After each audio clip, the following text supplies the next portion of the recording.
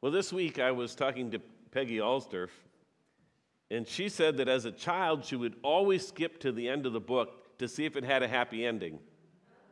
She didn't want to read a book with a disturbing ending. Well, our book for today has a very disturbing ending. The book is I Want One by Dennis Reeder. It begins this way. There once was a boy named Boris who had nearly everything he wanted. His mother and father gave him nearly everything he wanted because when Boris wanted something, he screamed very loudly until he got it. When the other kids in the neighborhood would get something, he would see it. And then Boris screamed very loudly, "I want one." Until, of course, he got it. One day, a new boy moved in next door, and his parents were explorers, and they brought home many exotic animals, like a kangaroo, an anaconda, and most amazing of all, a yeti. And every time Boris would see what the neighbor boy had, he would scream, "I want one," until his parents trekked off across the globe and got him one. But Boris soon grew bored with these animals, just like he grew bored with everything else that he had. When he saw the boy and the animals next door playing games and having all sorts of fun, well, he frowned. His face turned purple. Then he screamed very loudly, louder than ever before, "I want to play a game." Smiling, the Yeti put his arms around Boris. The anaconda slithered under Boris's feet, and then, very gently, the Yeti picked Boris up and popped him into the anaconda's mouth. "Boris is very quiet," said his mother. "I think that he finally must have gotten what he really wanted." "Good," said Boris's father. "Maybe now we'll get a little peace and quiet." Yowzers, that's not the kind of ending you expect in a children's book, is it? I think the author must have realized that because he kind of pulls his punches in the end. In the back cover, there's a picture of the snake spitting Boris out. Now, of course, this book is about being jealous about what other people have. The biblical word for that is covetousness. It's a big word. The 10th commandment, as found in Exodus 27, verse 17, says, "You shall not covet your neighbor's house. You shall not covet your neighbor's wife or his male or female servant or his ox or his donkey or anything else that belongs to your neighbor." But what caught my attention in this book is not that lesson, but it's what Boris's mother said after he was eaten. "Boris is very quiet," said his mother. "I think that he finally must have gotten what he really wanted." And so my question for you today is, what do you really want? Is it a kangaroo or an anaconda? Probably not. Is it something else that your neighbors have? Maybe. Or is it something better? What is your heart's desire? You may know that since January, I've been in this program called Shemitah. And Shemitah is a whole bunch of stuff. I've had to take a test and undergo counseling to discern my emotional intelligence. I've read books on leadership and been a part of small group discussions. I've gone on retreats. We've had Zoom meetings and field trips, all of it leading up to writing and presenting my, quote, leadership manifesto.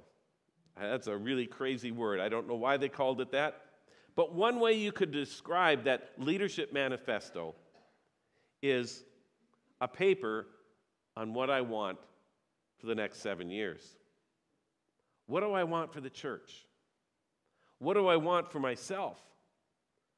What do I want from myself? This paper is due on the 24th of this month and kind of feels like I'm back in school. So that means probably on the 23rd I'll be pulling an all-nighter. But United Methodist pastors in Minnesota are required to do this every 7 years, to put down in writing what we really want for the next part of our lives. But actually, it wouldn't hurt for all of us to reflect on that from time to time. What do you really want for the next part of your life? What matters to you? What are you going to seek after? Or to put it in biblical language, is where is your treasure? Jesus says in Matthew 6, he says, "Do not store up for yourselves treasures on earth, where moths and vermin destroy and where thieves break in and steal, but store up for yourselves treasures in heaven, where moths and vermin do not destroy and where thieves do not break in and steal. For where your treasure is, there will your heart be also." So where is your treasure? What is your heart's desire? What do you really want? Now, I don't know yet what I'm going to write in my paper, but I do know that I want something a whole lot more than a Yeti or an anaconda. I want God. I want God with me. I want God within me. I want to know that what I'm doing is what God has created me for, and that everything that I say and do is pleasing to God. I want to lay up treasure in heaven. And I hope you want that too. I hope that beyond the things that our neighbors have, that's what you really want. That you want God, and you want to be a servant of God, doing what you're called to do. David cries out to God in Psalm 63, verse 1, "O God, you are my God. I earnestly search for you. My soul thirsts for you. My whole body longs for you in this parched and weary land where there is no water." Or as the contemporary English version puts it, "You are my God. I worship you. In my heart, I long for you as I would long for a stream in a scorching desert." David desires nothing less than God in his life.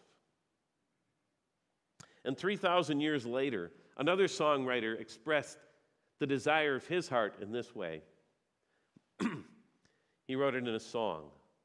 "O God, you are my God, and I will ever praise you, and I will seek you in the morning, and I will learn to walk in your ways, and step by step you lead me, and I will follow you all of my days." Some of you know it. You've been singing it with me. That song is by Rich Mullins, "Sometimes by Step." Now, Rich died at age 41 when he was thrown from his Jeep and run over by a semi. When he died, he was a megastar in the contemporary Christian music scene. His song, "Awesome God," was an anthem for a lot of young Christians in the 90s. And he made a fortune with his concerts and his CD sales. If his heart's desire was a life of fame and riches, he got one. But that wasn't his heart's desire. His desire was to use his gifts to know and serve the Lord. When he died, Rich was a music teacher on a poor Navajo Indian reservation in New Mexico, and he lived off a meager salary. He never even saw most of the money from his music. He set up a committee to handle his finances, and he asked the accountant to not even tell him how much money he actually made from all those concerts and things. He instructed them just to pay him a small salary and then to give the rest away. Rich Mullins' heart desire was to seek God and to praise the Lord. Oh God, you are my God, and I will ever praise you, and I will seek you in the morning and learn to walk in your ways, and step by step you lead me, and I will follow you all of my days. Rich Mullins might not have lived a long life, but he lived a life of purpose and love and meaning and faith. And if that's what you really want, if you want one of those, then you can have it. The prophet Jeremiah writes in chapter 29, "For I know the plans I have for you, declares the Lord, plans to prosper you and not to harm you, plans to give you hope and a future." How many of you have heard that passage before? Remember that? It's very familiar. We usually stop after that verse, but here's what it says. God says, "I know the plans I have for you, plans to give you hope and a future. Then you will call on me and come and pray to me, and I will listen to you. You will seek me and find me when you seek me with all of your heart." When you seek me with all of your heart. What is the desire of your heart? What is it that you're seeking after?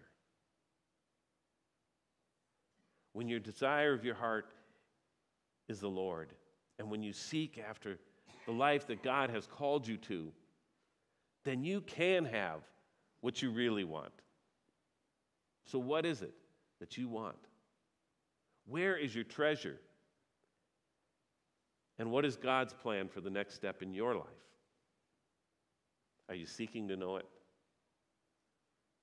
Because there is a next step in your life. It doesn't matter what age you are.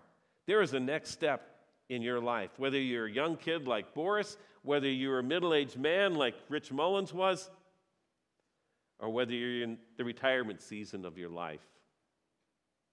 That's why as pastors have to do Shemitah every 7 years, because God's plans for us are not necessarily the same in every season of life. And it's helpful now and again to consider, what is God's plan for the next step in your life? My grandpa McDonough was a turkey farmer. He was a good farmer, but he had a lifetime of lung issues. Turns out he was allergic to turkeys. So after many, many years, he had to quit, and he became a county 4-H agent. And working with kids was an even better use of his gifts. But that position ended too. So he retired. And in his retirement, he decided to take a community ed class on creative writing. And for the first time since he was in high school, he started writing poetry. The local paper started publishing his poems, and the radio station started reading them on the air. He wrote humorous poems, and he wrote just simple poems about the ordinary stuff in life, about family, about the outdoors. But the ones that connected most with people were his simple expressions of faith. He called them poems of faith and comfort. And folks asked for copies of his poems, and so he collected them together in a little book, and he styled himself the old country poet. For most of his retirement, he was in declining health. His lungs were shot from a lifetime of working with animals that he was allergic to, but he was amazed at how God used that last part of his life to do something completely unexpected, to share his faith through poetry. He wrote on the back cover of his book, "3 years ago, I wouldn't have dreamed that we'd be putting together a book of poems. But after reading and hearing some of my poems, many people have told us that it was a God-given gift and that we should share them with others. They encouraged me to keep writing them down and make them available in book form." I suppose that if he were writing today, he'd be posting them on social media. But this was the media that he used. One of the poems that he wrote was set to music by someone else, and the song was sung at his funeral. It's called Heaven. And it goes like this. I know there is a heaven more glorious by far than any sparkling mountain stream or any evening star. I know there is a heaven to welcome me someday. It seems so very close to me when I kneel down to pray. I know there is a heaven. God promised through his Son that he would open wide the gates when work on earth is done. I know there is a heaven. Christ died to show the way. He lifted sinners by the hand. He'll lead me there someday. I know there is a heaven, a wondrous place above, where I, a sinner, may abide, redeemed by God's own love. Now, it's not Rich Mullins reaching millions. It's just a simple retired farmer sharing from his heart his faith in Jesus. That's all he wanted to do. What do you want to do with the next season of your life? What is your heart's desire? Where are you laying up your treasures? It's worth thinking about, even if you don't have to go through Shemitah and write a paper about it. Rich Mullins once said, the only way we can possibly do anything meaningful to God is to be who he made us to be. So who has God made you to be? And if you're doing that, it doesn't matter what someone else has. You can finally get what you've always wanted. Psalm 37 says, Do not fret because of evil men, or be envious of those who do wrong, or I would add those who are doing well either, or those with an anaconda or a yeti. Do not fret or be envious of others. Instead, take delight in the Lord, and he will give you the desires of your heart. This week I'll be praying about what to write in my Shemitah paper. What do I really want? And I would appreciate your prayers for me as I discern this. Discern what God has made me to be and do for this next season of my life. But I'd also invite you to pray. Pray for yourself during this week. Seriously, set apart some time to seek God and to figure out what God's plans are for your life and what you really want out of life. And if your answer is you want to win next week's lottery, or you want an anaconda or a yeti like Boris, well, just remember the end of the story. In the end, Boris, though he got everything that he wanted, did not, in fact, actually get what he wanted, no matter what his mom said. In the end, he was eaten alive. And jealousy will do that to you. It'll eat you alive. So instead, seek God and lay up treasures in heaven. Amos 5:4 says, This is what the Lord says to Israel, seek me and live. Seek me and live. Don't let jealousy eat you alive. Seek God and live. May that be the desire of your heart, and may God grant you the desires of your heart. Pray about that this week. In fact, let's do it right now. Let's pray. Oh God, you are our God, and we will ever praise you. And we will seek you and follow your way. Lord, may we desire nothing less than you. Lord, may our hearts not settle on treasures that are destroyed or that are left behind when we die. May our hearts be set on you. Show us your plans for us for this next step in our lives, and grant us the desire of our hearts. We ask this all in the holy name of Jesus. Amen.